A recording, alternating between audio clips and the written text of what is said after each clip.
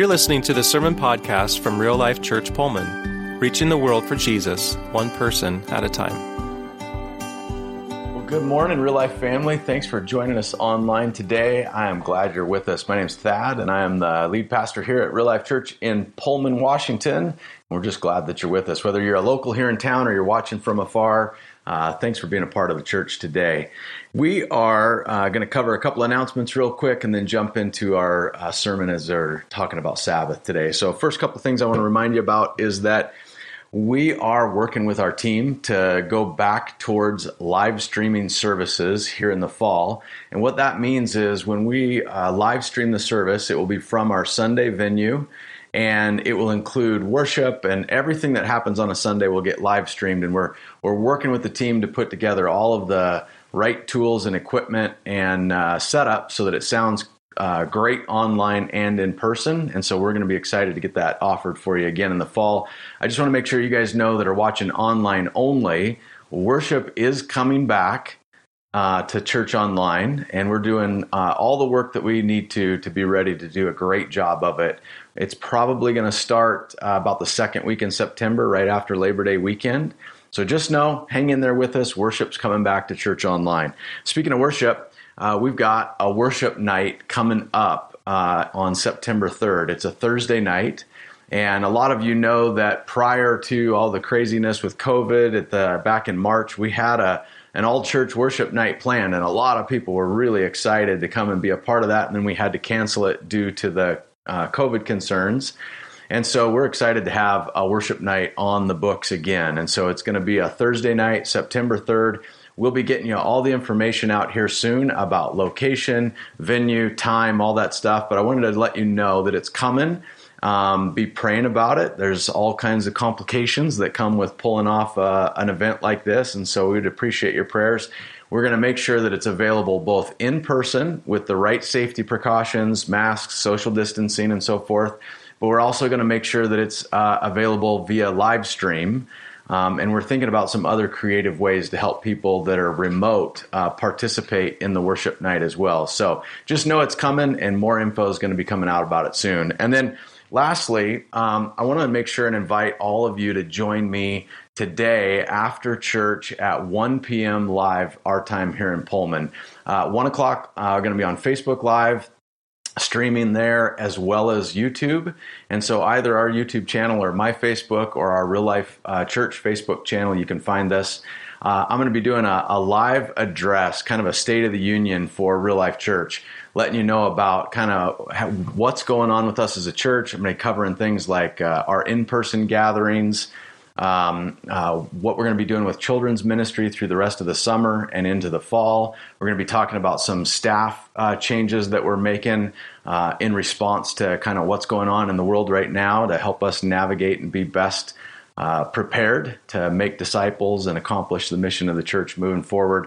And then we're going to be talking about some really cool stories that we've just seen God working in and amongst our church and our folks and in people that we're connected with online too. And so I just want to make sure you know, 1 o'clock today, tune back in. And then if you can't watch it live at 1, the replay will be available later and throughout the day or even the next day. And so you'll be able to catch it that way as well. So with that, let's talk Sabbath, shall we?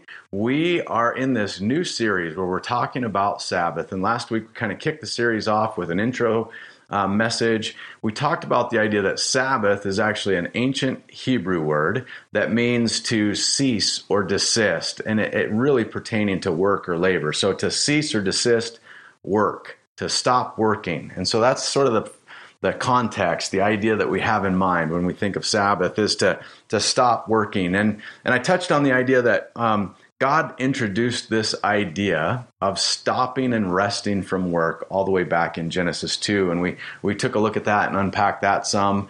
And then we went on to Exodus 16, where we saw God's people for the first time really reintroduced to the idea of a Sabbath break.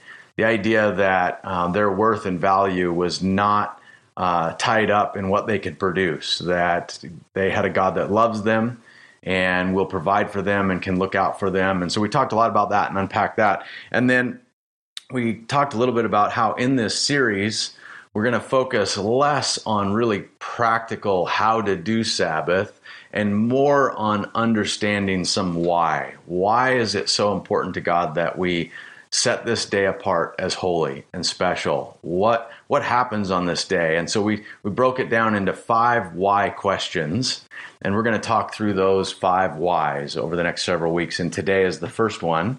And I would just say that if you did not catch the sermon last week, I would really encourage you to get it. I want to help make sure that you're set up properly and that you're going into this series really understanding where we're going with this as a church. And I don't want you to miss anything when it comes to understanding what we're talking about when we talk about a Sabbath rest. And so that's going to be available on our website, rlcpullman.com/sermons, or available in the comments. Our team will post links to it there to make it easy for you to find it. All right. So the very first thing that we're going to tackle today, the question that we're going to dig into is this first one is, why is God trustworthy? Why is God trustworthy? And we're going to come at it from a perspective of like really asking sort of almost 2 questions. Why is God trustworthy? And then what does taking a day off and resting have to do with the trustworthiness of God? Like how does a Sabbath, a command to observe a day of rest, how does that have anything to do with God's trustworthiness? And so we're going to just dive in and get started with that. And so as we start today, I want to make sure that the very first thing we do is look at the command in Exodus 20. It's God's command to us to observe and keep the Sabbath. And as we dive into talking about Sabbath today, I want to make sure that we have God's instructions for the Sabbath fresh in our mind. And so let's go there to Exodus 20. It's verses 8 through 11. It's going to be on screen, and I'll read it for us. So it goes like this. Remember to observe the Sabbath day by keeping it holy. You have 6 days each week for your ordinary work, but the 7th day is a day of rest dedicated to the Lord your God. On that day, no one in your household may do any work. This includes you, your sons and daughters, your male and female servants, your livestock, and any foreigners living among you. For in 6 days the Lord made the heavens, the earth, the sea, and everything in them, but on the 7th day he rested. And that is why the Lord blessed the Sabbath day and set it apart as holy.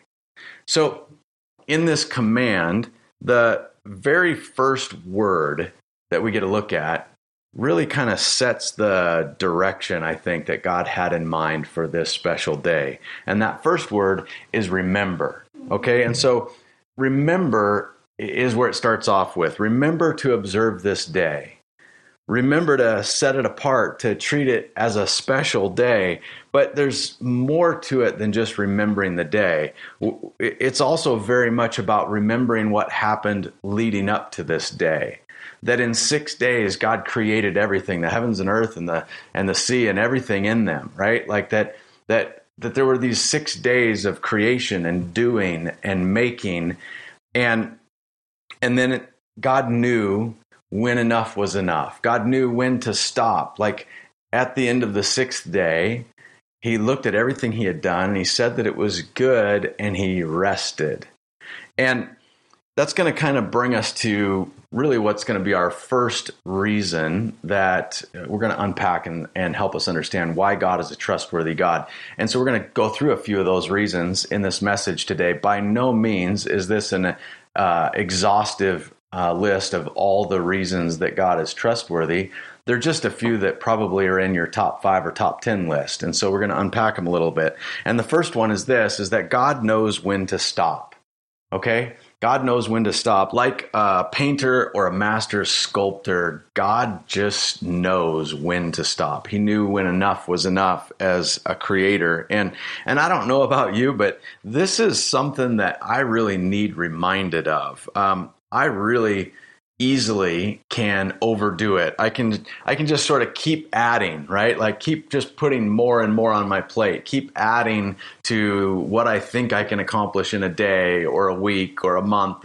And just naturally, I don't really do a great job of knowing when to stop, knowing when to stop adding, right? And somehow that's not a good thing, right? And so God knows how to stop. And he modeled that for us and showed us that there is a time to stop, that there is a time to rest, to stop doing and to stop working. And there's really something pretty comforting about that. There's something that feels very trustworthy about a God who knows when enough is enough, right? And I want to move on to another reason. I think another reason God's trustworthy is that God acts with our best interest in heart. He looks out for our best interest, okay? There's countless examples of this throughout Scripture, but it really all begins back in Genesis 2 and 3, where we see the creation account recapped. And I just want to go over a few little chunks of it here with you this morning. Genesis 2, picking up in verse 18, says this, "Then the Lord God said, 'It's not good for the man to be alone. I'll make a helper who is just right for him.' And so the Lord formed from the ground all the wild animals and all the birds of the sky, and he brought them to the man to see what he would call them. And the man chose a name for each one. He gave names to all the livestock, all the birds to the sky, the birds of the sky, and all the wild animals. But still there was no helper just right for him. So the Lord God caused the man to fall into a deep sleep. And while the man slept, the Lord God took out one of the man's ribs and closed up the opening. And then the Lord God made a woman from the rib, and he brought her to the man. At last," this is my favorite part, "at last," the man exclaimed, "this one is bone from my bone and flesh from my flesh, and she will be called woman because she was taken from man." And this explains why a man leaves his father and mother and is joined to his wife, and the two are united into one. And now the man and his wife are both naked, but they felt no shame.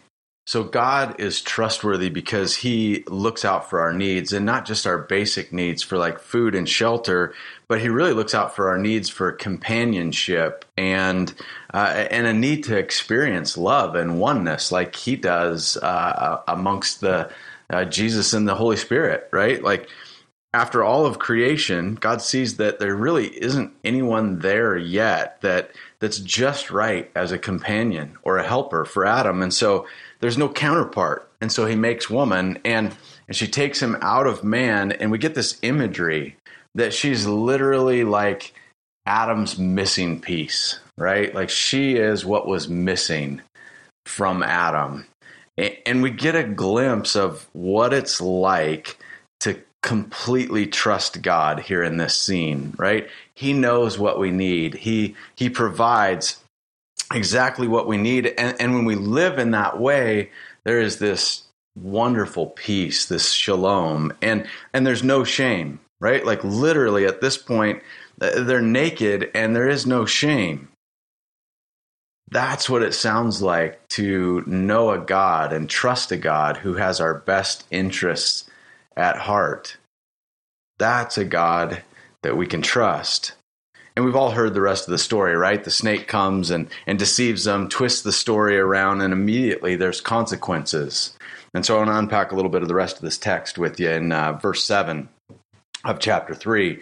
It says, "At that moment their eyes were opened, and they suddenly felt shame at their nakedness. So they sewed fig leaves together to cover themselves. And when the cool evening breezes were blowing, the man and his wife heard the Lord God walking about in the garden, so they hid from the Lord God among the trees. Then the Lord God called to the man, 'Where are you?' Well, he replied, 'I heard you walking in the garden, so I hid. I was afraid because I was naked.' 'Who told you you were naked?' the Lord God asked. 'Have you eaten from the tree whose fruit I commanded you not to eat?' The man replied, 'It was the woman you gave me who gave me the fruit, and I ate it.' Then the Lord God asked the woman, 'What have you done?' 'The serpent deceived me,' she replied. 'That's why I ate it.'"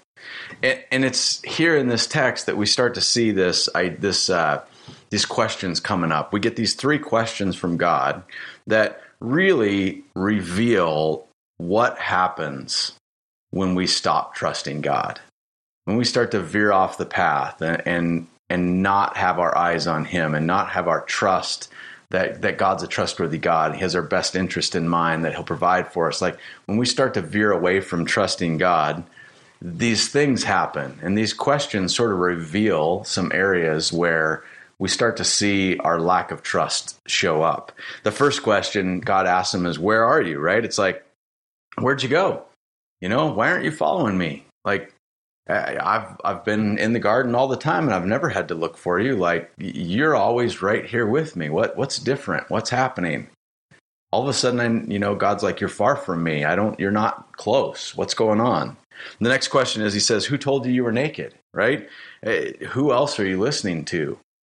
And this is one that I know a lot of people, it feels a little bit weird or sounds a little bit weird, like, oh, naked was good and there was no shame and they were just walking around naked. And to me, it's like this idea of like, what if one day one of your kids or one of your friends or roommates or somebody just came home and said, I am never wearing blue again.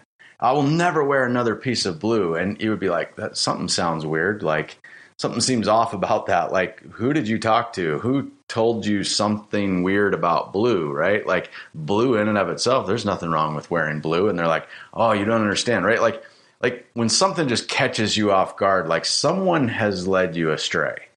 Something's not right about what all of a sudden you're believing. And so that's sort of how God's responding here. Like, who told you you were naked? Who else are you listening to? Who's speaking into your life? And the third thing is, have you done something that I told you not to do? Right? Like, kind of like God just going, what's going on here? How'd you get into this mess? Did you do something I said you shouldn't do?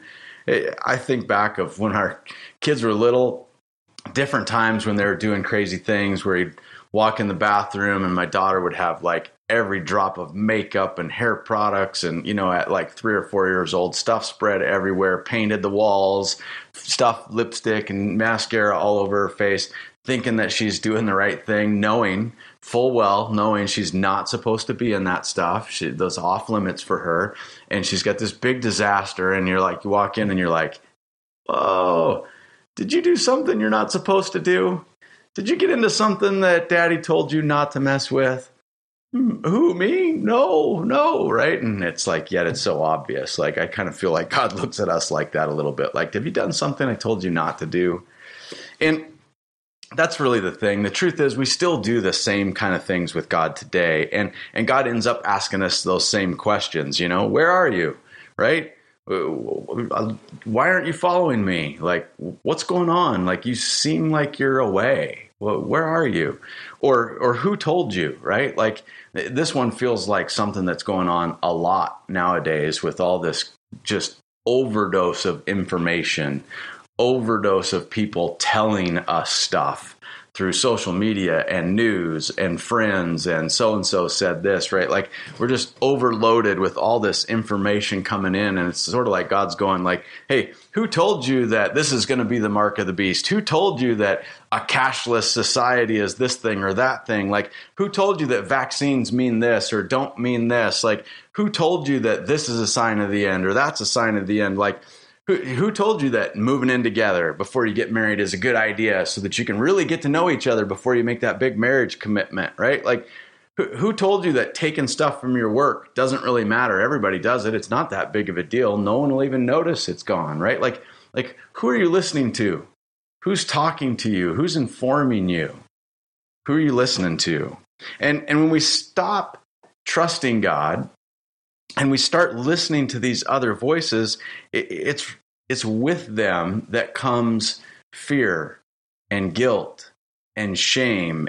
And we start to run through all the what ifs and, well, what about this? And what about that? And the shame creeps in and it's I've done this and I've done that and I'm such a mess and I'm so bad and I'm so broken. And you self-defeat and beat yourself up. It's like all this yuck leaks in when we listen to these other voices and we stop trusting God.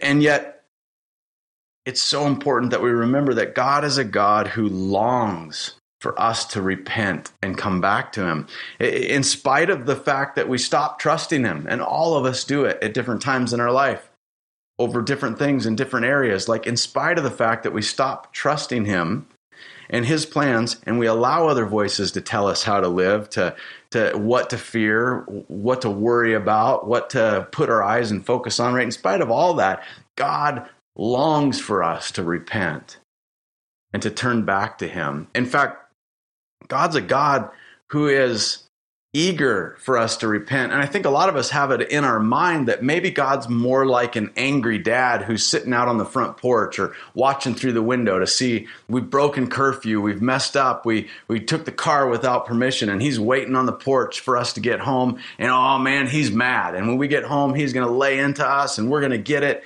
And he's going to throw down the law and we're going to be grounded forever. Like even if we're sorry, it's coming at us with both barrels, right? And man, that is not who God is.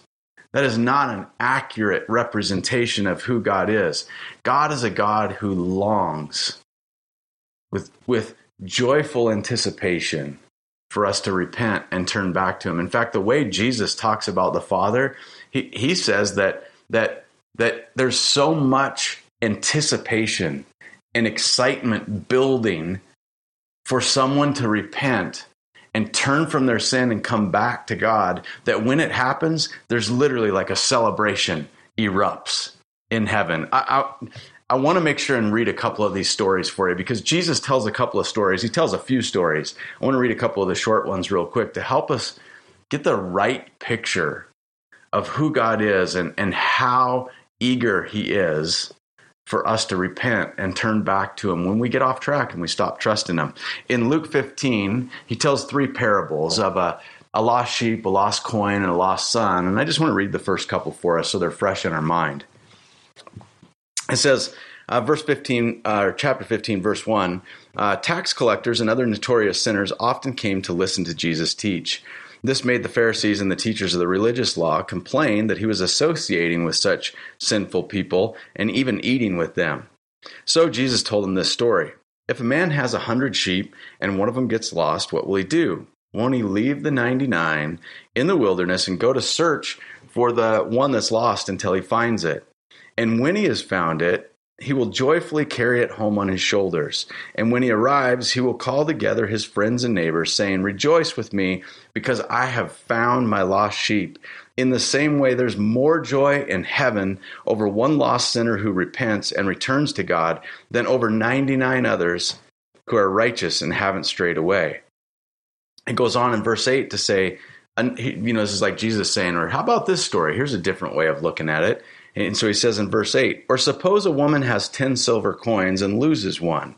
Won't she light a lamp and sweep the entire house and search carefully until she finds it? And when she finds it, she'll call in all of her friends and neighbors and say, "Rejoice with me because I have found my lost coin." In the same way, there is joy in the presence of God's angels when even one sinner repents. You got to understand, this is the kind of God that we have. He goes out and he spends time with people who are lost. He goes out and actually eats with people who have turned their back on him and stopped trusting him. And he mingles and he's amongst them. He's not embarrassed by them or ashamed of them or afraid of them or hiding from them or making himself hard to find. And that wasn't the way he was in the garden. In the garden, he was out amongst, even when Adam and Eve sinned and they were deceived and they hid themselves, God didn't hide. God didn't make himself hard for them to find their way back to him. He went right out in the cool of the day and said, "Hey, where are you?" Right? That's the kind of God we have. And beyond that, God is eager to celebrate our repentance, right? When I hear about this imagery and these parables about this joy and celebrating in heaven when even one sinner repents, I always think of like football games and sporting events, and particularly here in Pullman, we've got Martin Stadium just up on the hill, and from my house, I can hear when the touchdowns go off and the cannons fire, and I just imagine like a close game, it's just neck and neck, and it's a really important game, like we need the win. It's like everybody in the crowd is just like willing them to succeed and to make a touchdown, and with everything they've got, and the stadium's packed and everybody's excited, and the perfect play happens and they score a touchdown, and it's like boom, the whole stadium erupts with excitement and screams of joy, and there's smiles and hugs and high fives around each other in the crowd, and the cannons go off. Like that sort of burst of excitement and enthusiasm, like that's the sort of party I imagine as sinners repent. That's the kind of God we have. That's the kind of celebrating going on when people repent and turn back to him. That's a trustworthy God. That's a God we can depend on. It's a God that we can trust to forgive us. And all of that brings us back full circle to the Sabbath, because when we remember the Sabbath and we set aside our work and we rest for this day, it helps us remember that God is good. It helps us remember that God rested. It helps us remember that God's a trustworthy God who knows when to stop, and it's important that we remember to know when to stop, when enough is enough. It helps us remember that God is a God who has our best interests at mind, that God is a God who is eager to forgive us when we repent. So as we wrap up today, and we're just reflecting on these reasons that God is a trustworthy God, and how this day of rest, this set-aside day, gives us time to slow down, to pause, and to reflect, and to remember who God is and why he's trustworthy. As we kind of wrap up with all these things in mind, I want to give us some questions to chew on this week. I'm going to have them up on screen, and I would encourage you to take a screenshot if you're watching on something that's easy, take a picture if you're watching on a TV, or just pause and just jot these questions down. And I really want to challenge you to really take these questions down and then work through them, like actually answer them, actually think through, what is God saying to you? What's God teaching you? What's coming up? Like work out journaling through the answers to these questions. And so here's the questions. They're going to be on screen. Let's take a look at them. There's 3 of them. The first one is, how does the fact that that God knows when to stop help you trust him? How does the fact that God knows when to stop help you trust him?